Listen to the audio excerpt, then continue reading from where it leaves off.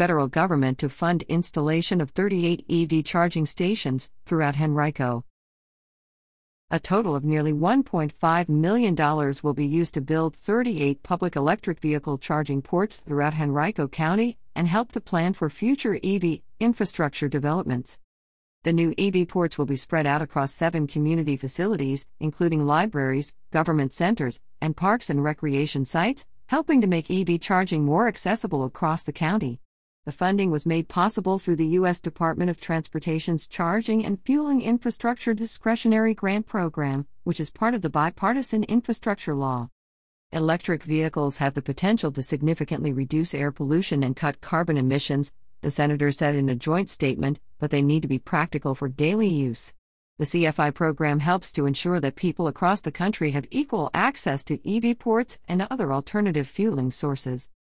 Virginia is set to receive at least $106 million in funding during a 5-year period for the construction of new EV stations across the state, with more grants expected to be announced.